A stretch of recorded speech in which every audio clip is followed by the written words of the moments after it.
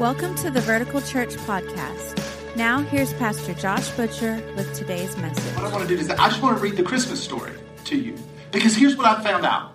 It is entirely possible, and I know this from personal experience, as a pastor, it is entirely possible to get caught up in the busyness of the season and get on the other side of Christmas and sit down and think, you know what, I don't think I ever read the Christmas story.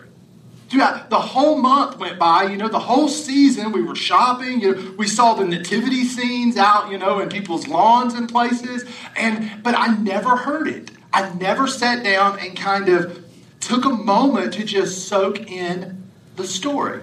And so what I want to do today is I just want to kind of do a mashup of the birth stories of Jesus between Matthew and Luke. I kind of want to just put them together because Matthew and Luke are the only two who really gives us insight into the birth of Jesus. Mark starts the Gospel of Mark by just jumping straight into adult Jesus. It's like, here's the beginning of the good news of Jesus Christ. He's a man, bam, and he's like healing people. And so Mark gives you nothing about the beginning. And John, we've been talking about John the last few weeks. John doesn't start with what happened. We know he definitely knew what happened because he took care of Mary after Jesus ascended into heaven. So we know he knew what happened, but he didn't start with what. He started with why. In fact, John says stuff like this in John chapter 1, verse 14. He says this. He said, "The Word became flesh and made his dwelling among us." It's like he's saying, look, right here at the very beginning, I need to let everybody know exactly what was going on. I've got to let everybody know the why behind the what. What you need to know, the why, is that the Word, God became flesh. God put skin on. He said, so he's like right up front, if you don't finish this book, if you don't finish this writing, maybe you get halfway through and stop. I need you to know, first thing first, this person I am writing about is more than a person. This person is God with skin on who camped out with us.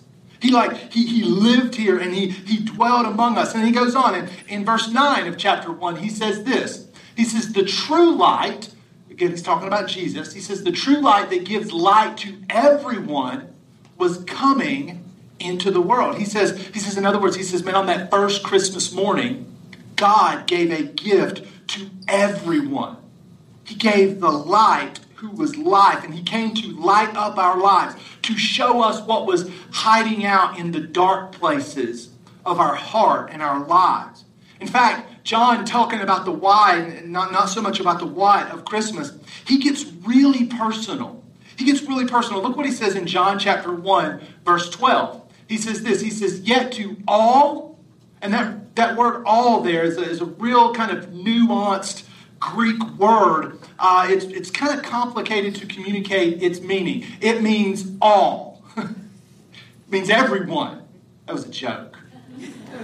There we go. It means everyone. Yet to all, everyone. That includes you. That includes your mother-in-law, who you may or may not like. That includes your brother or sister that you got to spend time with this Christmas, and you're frustrated with them because they never make anything of themselves and they're just like a freeloader. That includes your cousin who won't stop talking and you can't get away from her in the kitchen at Christmas time, and she just talks, and you're like, I wish you would just hush for a second. That includes her. That includes the annoying person who pops their gum beside you at work. All means all. He says, yet to all who receive him. Now, how do you receive a person? How do you receive especially a baby, right? How do you receive a baby in a manger? But he says, yet to all who receive him, to those who believe in his name. And that word believe. Now John does something real interesting. This phrase believed in had never appeared before in the Greek language. These two words had never been put together. Because when people talked about believe, typically they said,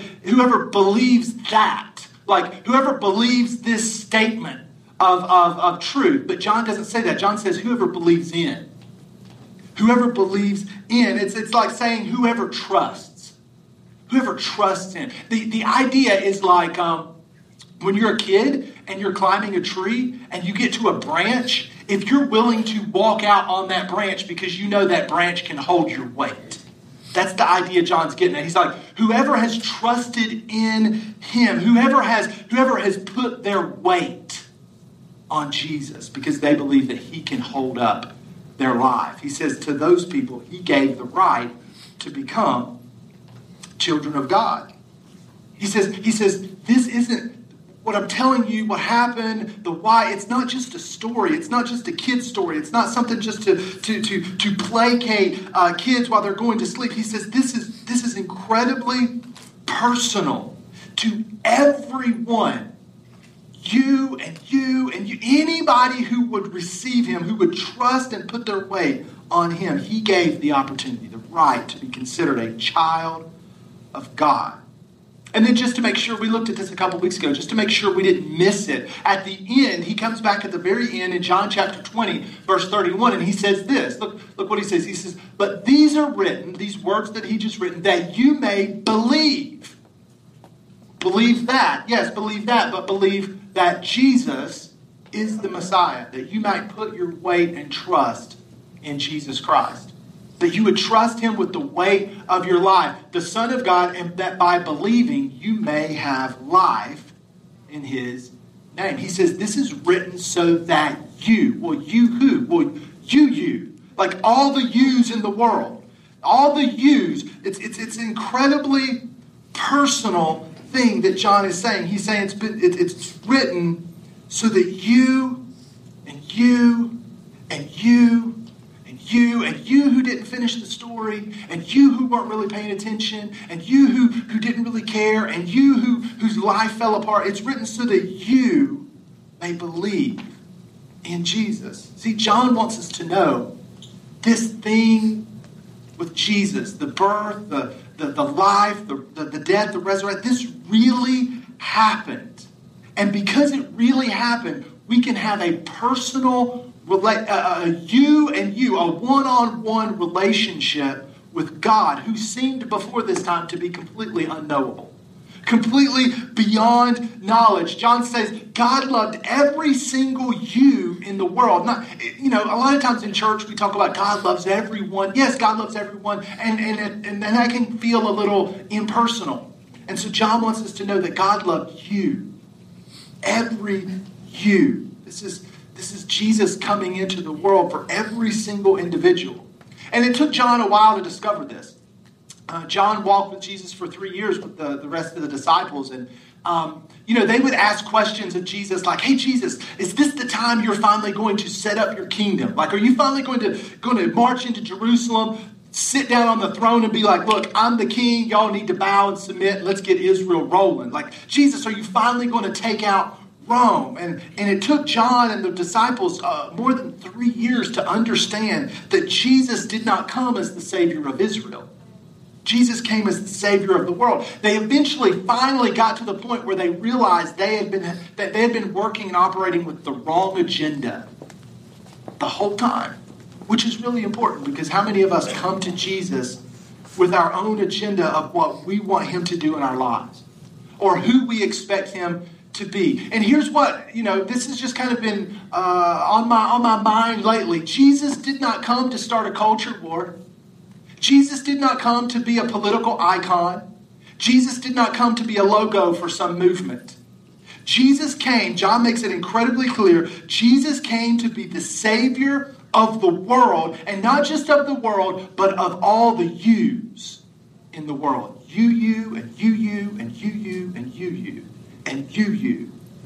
It's not just the Savior of the world, but he's my Savior. And I think if John were here, if we could talk to him for just a second, he would say, do you believe? Do you believe in him? Do you believe who he is? And if you don't believe, John would say, it took me a while too. Just keep seeking. Just keep asking. Like keep watching. Because here's the thing. I saw the miracles. I was there in the boat when Peter got out and walked on the water, and then he sank, and then he walked again. I was there, and I didn't get it then. And eventually it hit us that our problem, you see, we thought our problem was them and that and it, but our problem was us. Our biggest problem that Jesus came to solve and to fix was inside. We didn't get that until later. So John would say to us, if you don't believe yet, just keep seeking. Just keep searching. So let's get to the Christmas story. Luke chapter 1. Let's start with Luke. Luke does not begin the Gospel of Luke by saying, once upon a time in a galaxy far, far away. He says, here's what I want you to know, O Theophilus, I have researched this very carefully. In other words, he says, I want you to know that I've talked to eyewitnesses. I've talked to people who were actually there, who watched, who saw, who talked to Jesus, who talked to his mama, I talked to shepherds. I was finding out everything I could about this story so that I could report to you exactly what happened. And so this isn't just a fairy tale. This isn't Luke saying, I just made this up. He says, no, I researched this really carefully. Then in verse 26 of chapter 1, he says this. In the 6th month of Elizabeth's pregnancy, God sent the angel Gabriel to Nazareth, a town in Galilee, to a virgin pledged to be married to a man named Joseph, a descendant of David. It says the virgin's name was Mary. You see, he's giving us every detail that he could find. He's like, man, I've talked to people, I've researched. Listen, they were in Nazareth, that's in Galilee, and this was a virgin, and she was engaged to a dude named Joseph, and he's a descendant of David, and her name's Mary. He's giving us all this detail. He's like, I'm telling you everything I know. And he keeps on going. He says, verse 28, he says, the angel went to her and said, greetings, you who are highly favored. And then check out how awesome this next statement is. He says, the Lord is with you. Man, can you imagine being Mary and the angel says, hey, the Lord is with you? That's just overwhelming. It's mind-boggling. Well, Mary was greatly troubled at his words and wondered what kind of greeting this might be. Because here's the thing. Mary was human. Mary was like us. Anytime God or an angel shows up, we think we're in trouble. We automatically assume if God is going to take time out to talk to me, then he's going to be telling me what I've been doing wrong.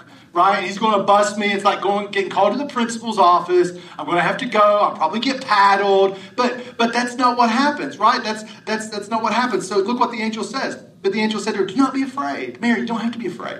You don't have to be scared. God hasn't called you into his office to whip you. Look what he says. He says, Mary, you have found favor with God. And I think some of us need to hear those words of the angel sometimes, right? Because we think every time God talks to us, every time we read the Bible, it's just a list of do's and don'ts, and you're not measuring up, and you're not shaping up, and you need to do better, and I'm disappointed with you. And God's not like that. Like when we come into the presence of God, we don't have to be afraid that he's going to call us on the carpet and ruin our life and ruin our day by telling us everything that's wrong with us. The angel says, Mary, you found favor. You're not in trouble. How many times do we assume the worst about God?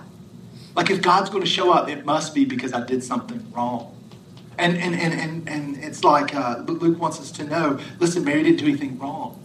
Actually, she found favor in God's eyes. That's why he came to her. Verse 31, he tells her, he says, you will conceive and give birth to a son, and you are to call him Jesus. Except he didn't actually say Jesus, like we would say Jesus. Because the word Jesus is actually the Latinized version of the Greek transliteration of a Hebrew name. When the angel came and told Mary, he said, you're going to name him. He didn't say Jesus. He actually said Yehoshua. You're going to name him Yehoshua, which is the name of an Old Testament hero that we call by the name Joshua. And the name means, Yehoshua means the Lord is salvation. Yahweh Shava, Yehoshua. The Lord is salvation. And he goes on, he says, Mary, he will be great. And he will be called the Son. Mary, your son is going to be the Son of the Most High. And the Lord God will give him the throne of his father David, and he will reign over Jacob's descendants forever. His kingdom will never end. Can you imagine being Mary in that moment and just trying to take all of that in? What? My son's going to be the son, and I'm supposed to name him Yehoshua because the Lord is salvation, and this is God saving our people, and his kingdom is never going to end. What? Let's jump to Matthew. Matthew gives us the story from a different angle. He gives us, like Luke kind of gives us the story from Mary's point of view, kind of, and Matthew gives us the story from Joseph's point of view. So let's pick up there in Matthew chapter 1, verse 18, the Christmas story. This is how the birth of Jesus the Messiah came about. His mother Mary was pledged to be married to Joseph, but before they came together, she was found to be pregnant through the Holy Spirit. Now, we romanticize this. We think, oh, that's sweet. God got a virgin girl pregnant, and it wasn't, it was just miraculous. But here's the truth, okay? You may not know how to feel about this, but this was a bad day for Mary. This was a bad day when she got found out. That's what Matthew says. She was found to be pregnant. She was found out. She was discovered. Now, Mary knew it was coming, but it didn't make it any less awkward. It didn't make it any less scandalous. Because here's the thing, man. For Mary, this was a capital offense.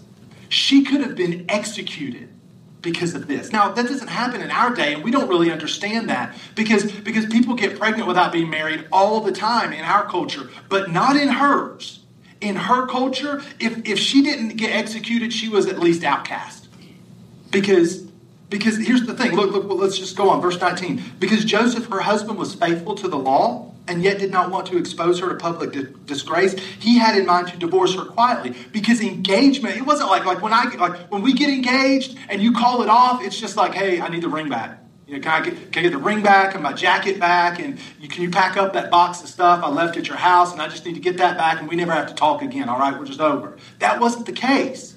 This was a legal matter for them. They had probably been promised to each other for years. As little kids, they were probably, their parents and families got together and matched them up. So this was a legal binding agreement. So when it comes to be known that Mary is pregnant and it's not Joseph's, well, the only choice Joseph has is to divorce her. But the Bible says, Matthew says that Joseph's a good guy and he doesn't want to expose her to public disgrace. But here's the deal: it was going to be public.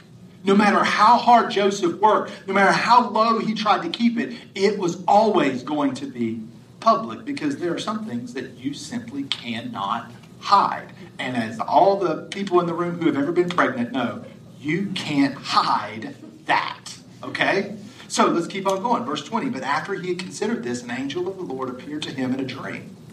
Look what the angel says. Joseph, son of David, do not be afraid. Why would he be afraid? Because his fiancée was a scandal. His fiancée was disgraced. His fiancée her reputation was shot. They would live, if he continued with her, they would both live as outcasts because of what happened. But look what the angel says. Do not be afraid to take Mary home as your wife, because what is conceived in her is from the Holy Spirit. Joseph, don't be scared, even though people are going to talk, man. People are going to talk, and people are going to assume the worst. People are going to assume you're the father, and you just disgraced and brought shame to your whole family. But you didn't want to admit it. You didn't want to tell it. You convinced her and conned her into not telling anybody either. And the angel says, don't be afraid of that. Don't be afraid. She will give birth to a son, verse 21. And you are to give him the name Jesus. But again, he didn't hear Jesus. He heard Yehoshua, which is really important. Because when Joseph heard Yehoshua, he knew exactly who this kid was going to be. He didn't need to know the because. He already knew because he knew, look, if this kid is supposed to be named Yehoshua, then that means the Lord is salvation, and that means that he's coming to save his people. That's what the angel says next, because he will save his people. And Joseph's like, we all know this. We've all been waiting for centuries on the Messiah to come, the Savior to come, in the spirit of Joshua, the Old Testament hero, a military conqueror who's going to rise up, make Israel powerful again, annihilate her enemy, and set up and be a great nation again. And I get to be a part of it. My boy's going to be the king of Israel. So Joseph's excited, and the angel continues. He says, slow down, Joseph. You're moving way too fast. You see, you're to give him the name Yehoshua because he will save his people from their sins. And I kind of see Joseph in that dream pausing, like, hold on, time out. Time out, angel. Wait a second. We don't need saved from our sins. We already have a very sophisticated system to deal with our sins. You see, angel, I don't know if you know this or not, but when I sin, all I got to do is go down to Jerusalem, buy a lamb or a pigeon or a dove or something. I take it to the temple, they sacrifice it, and the blood of that animal covers my sin. We're good. We've got the law of Moses, angel. We don't need to be saved from our sins. We need to be saved from Rome. We need to be saved from oppression. We need to be saved from lack. We don't need to be saved from our sins. This is not the agenda we have for our Savior, angel. Because nobody had that agenda. for the Messiah. But the angel insists, no, listen, your son will save the people from the thing they need saved from the most. You don't know it right now, Joseph. You don't see it. Your agenda isn't what God's agenda is. You don't see from God's perspective. But what you need to understand, Joseph, is that he will save the people from the thing they need saved from the most. So verse 24, when Joseph woke up, he did what the angel of the Lord had commanded him and took Mary home as his wife. And you would have too, because an angel told you to do it. And when you get visited by an angel, you do what the angel says. You know what I mean? Like nobody's like, never mind, I'm not going to listen to them. No, you do what the angel said. All right, let's jump back to Luke and finish out the Christmas story. Time goes by. Mary begins showing. She can't hide it anymore. She's tried to wear big sweatpants and big sweatshirts, but she can't do it. And so it's real obvious now, and people are talking. And who's going to believe this crazy story from this peasant couple anyway? So Luke says, verse 1 of chapter 2. In those days, Caesar Augustus issued a decree that a census should be taken of the entire Roman world. Jump down to verse 3, and everyone went to their own town to register. Now, this is real important because Mary and Joseph lived in Nazareth, but the prophets in the Old Testament prophesied centuries before that the Messiah would be born in a town called Bethlehem. So how is Mary and Joseph, who live in Nazareth and can't get to Bethlehem easily, how are they going to get there? So look what God does. This is amazing, okay? God elbows somebody in Caesar's cabinet, one of his advisors, and says, hey, Caesar needs to count his people. So the most powerful person on the planet is a pawn for God to use to get this couple to the town he needs them to be in. Isn't that cool? Here's what I want you to see. That means that God is working behind the scenes to get you in the place he needs to get you to do the thing in you that he wants to do. And so you might not see what he's doing right now. Mary and Joseph weren't aware that Caesar was getting ready to launch this census to get them to where they needed to be. But God was working behind the scenes in the background. And what I want you to hear this morning is God is working in your background.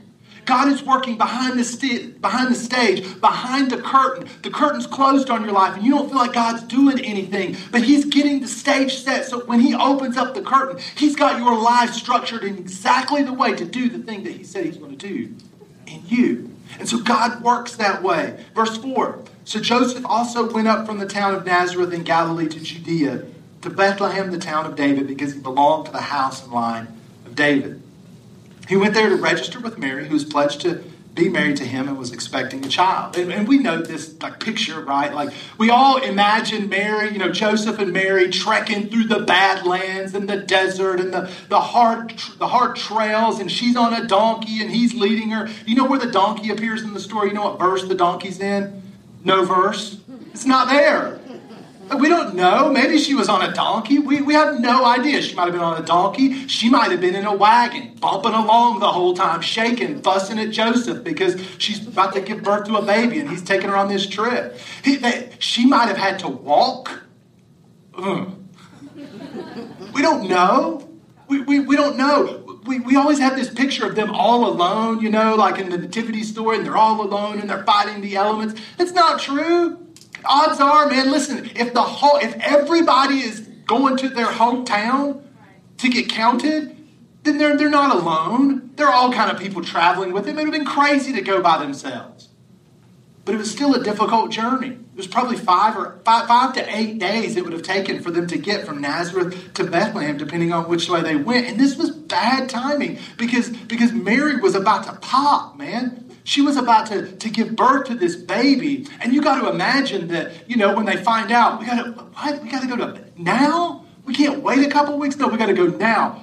Stupid Caesar. And Mary's probably fussing the whole time. Caesar, I can't believe Caesar making me go to Bethlehem. I'm pregnant. Didn't he know I'm pregnant? Joseph, you need to rub my feet. Joseph, you need to carry this pack. I'm tired of carrying.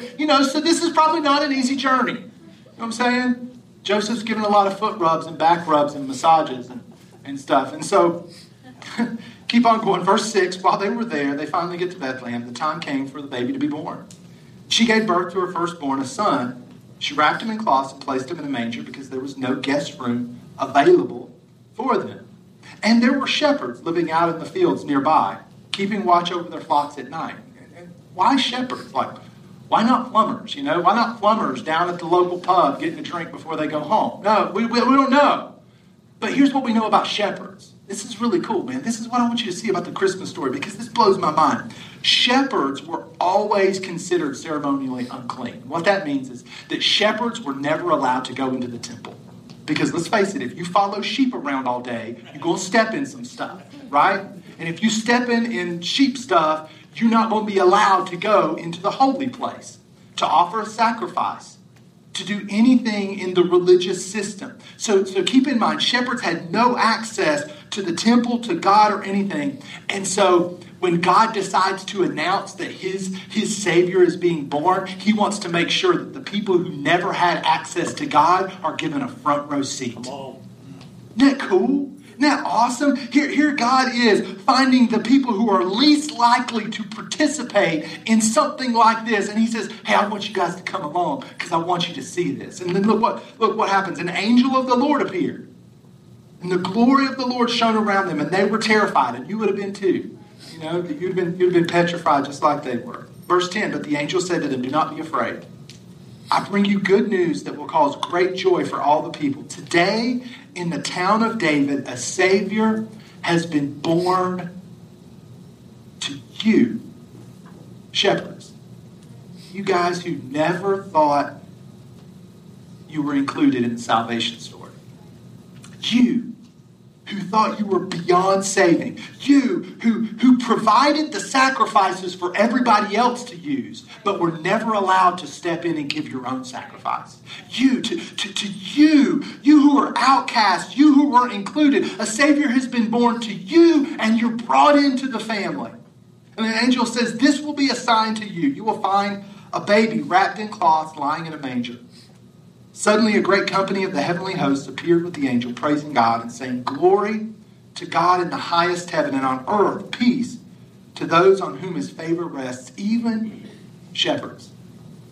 When the angels had left them and gone into heaven, the shepherds said to one another, let's go to Bethlehem and see this thing that has happened, which the Lord has told us about. See, here's what you need to understand. The Christian faith, the Christian tradition is not built on the Bible. It's not. It's built on something that actually happened. We are not Christians because we believe in a book. We are Christians because we believe that God put skin on and was born into this world and lived and died and rose again. We are not Christians because we believe in some writing. We are Christians because we believe that something actually happened, that God came in the form of a baby, which means no matter what you hear on CNN or no matter what you hear on whatever news outlet that you might read or TV station you might watch, Christianity is not in trouble. Christianity is not fragile because it's not built on the writing of people. It's built on events that actually happened. It's built on the reality that God came. Now, people wrote about it because it was important. Because here's the thing. The only writings that survived antiquity at this time were writings about important people. Caesars and leaders and officials, not peasant couples born and kids born in caves. So if this was made up, we would make the story up better to make it more impressive. Jesus would be born in a palace, not in a cave. He would have been welcomed by Caesars and kings and princes, not by shepherds and sheep. So it tells us that this actually happened. That changed the world. So, verse 16. So they hurried off and found Mary and Joseph and the baby who was lying in the manger. When they had seen him, they spread the word concerning what had been told them about this child. And all who heard it were amazed at what the shepherds said to them. And then maybe the most important verse in the whole story. Verse 19. But Mary, who got the message from the angel, who probably talked to Joseph, and he told her, hey, I was visited by an angel too. And that's what they said. Okay, cool. But Mary treasured up all these things and pondered them in her heart. Because let's face it, who was going to believe this story? Who was going to believe this crazy, reputation shattered, trust gone little girl and her story?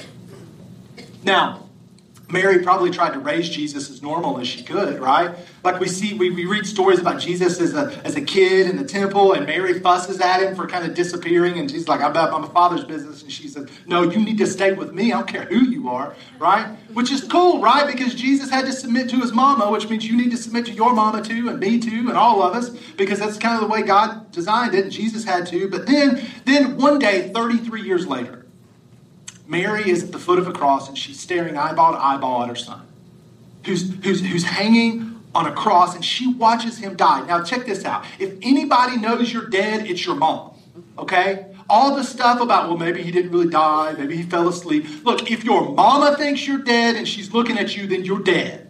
You know what I mean? Like, he died. His mom thought he died, so he died. She saw and watched him die, and she watched him put him into the tomb. But then a few days later, those same eyes that looked at him bleeding and dying on a cross looked into an empty tomb and saw nothing except some folded up cloths where her son was laid down. And then later on, she looks eyeball to eyeball with her resurrected son. And in that moment, Mary knew that he was exactly who the angels foretold him to be. Wow. She knew that her son was the son of the Most High. When she looked at the scars on his arms and his feet, and she looked at his eyes, she knew that he was the Savior of the world, but she also knew that he was her Savior. That it was personal. That he came to not just save everyone, but he came to save her. And you. You, all the yous. You know, Matthew, Mark, and Luke, they do a great job telling the story and summarizing it up. But I think John, in 2 little verses, summarizes the entire Christmas story better than anybody could. John's writing about this conversation that Jesus is having one night with a religious leader. And he's collecting his thoughts, and he's telling about this moment that Jesus had with this guy. And he gets to this incredibly powerful moment. And I bet he never knew how often these words would be repeated. But he's got his pen, and he's like, how I want to capture this conversation exactly like it happened. And so he writes down, and he says, John 3:16, this is the whole Christmas story right here in 2 verses. He says, for God so loved the world that he gave his one and only Son, that whoever believes in, whoever trusts in, whoever puts their weight on him shall not perish, but has everlasting life. He says, for God so loved the world that he gave that whoever, you ever, everyone, whoever, can you imagine what it was like to be the guy who wrote those words? And then he doesn't stop there. And so many times we stop there, but that's just the what. That's what happened. John 3:16 is what happened. John 3:17 is like the punctuation mark. It's John saying, here's why it happened. Because this is why we celebrate Christmas. That's the what, and here's the why. He says, for God did not send his Son into the world to condemn the world. He didn't send his Son into the world to call everybody into the principal's office and sit them down and paddle them and tell them everything that they've done wrong. Just like Joseph and Mary and the shepherds, when God showed up, they were filled with fear because they had assumptions about the character of God, that God's wrath was going to be poured out on them. And John says he didn't send his Son into the world to condemn the world. He did not send his Son into the world to condemn the world. God did not send his Son into the world to condemn you. He says, but to save the world through him. Friends, that's Christmas. That's Christmas. And that means that the angels were right all along, to Mary, to Joseph, to the shepherds, that God sent a Savior into the world to save us from the thing we needed saved from the most. And it wasn't them out there and it and that and outside of us. It was something going on inside. Which means, in spite of what you think you need this Christmas, in spite of the agenda that you have for God to fix the thing in your life that you think needs fixed, in spite of what you want Jesus to do in you, in spite of what you think what you think needs to happen to make it better for you, God knows what you and I need more than anything this Christmas. We need a Savior to save us from ourselves, from our sin, from the darkness that's hiding in us. We need a Savior who is Christ the Lord. Let me pray for you this morning. Thank you so much for joining us today. We always appreciate hearing how God is moving in your life. We all have a story to tell, and we'd love to hear yours. Please visit verticalchurch.tv and click on the little pencil icon called Amen Corner to tell us your story. Also, if you'd like to support the ministry of Vertical Church financially, you can do so by clicking the giving link at verticalchurch.tv. Thank you again for taking the time to join us as we point those far from God to life in Jesus.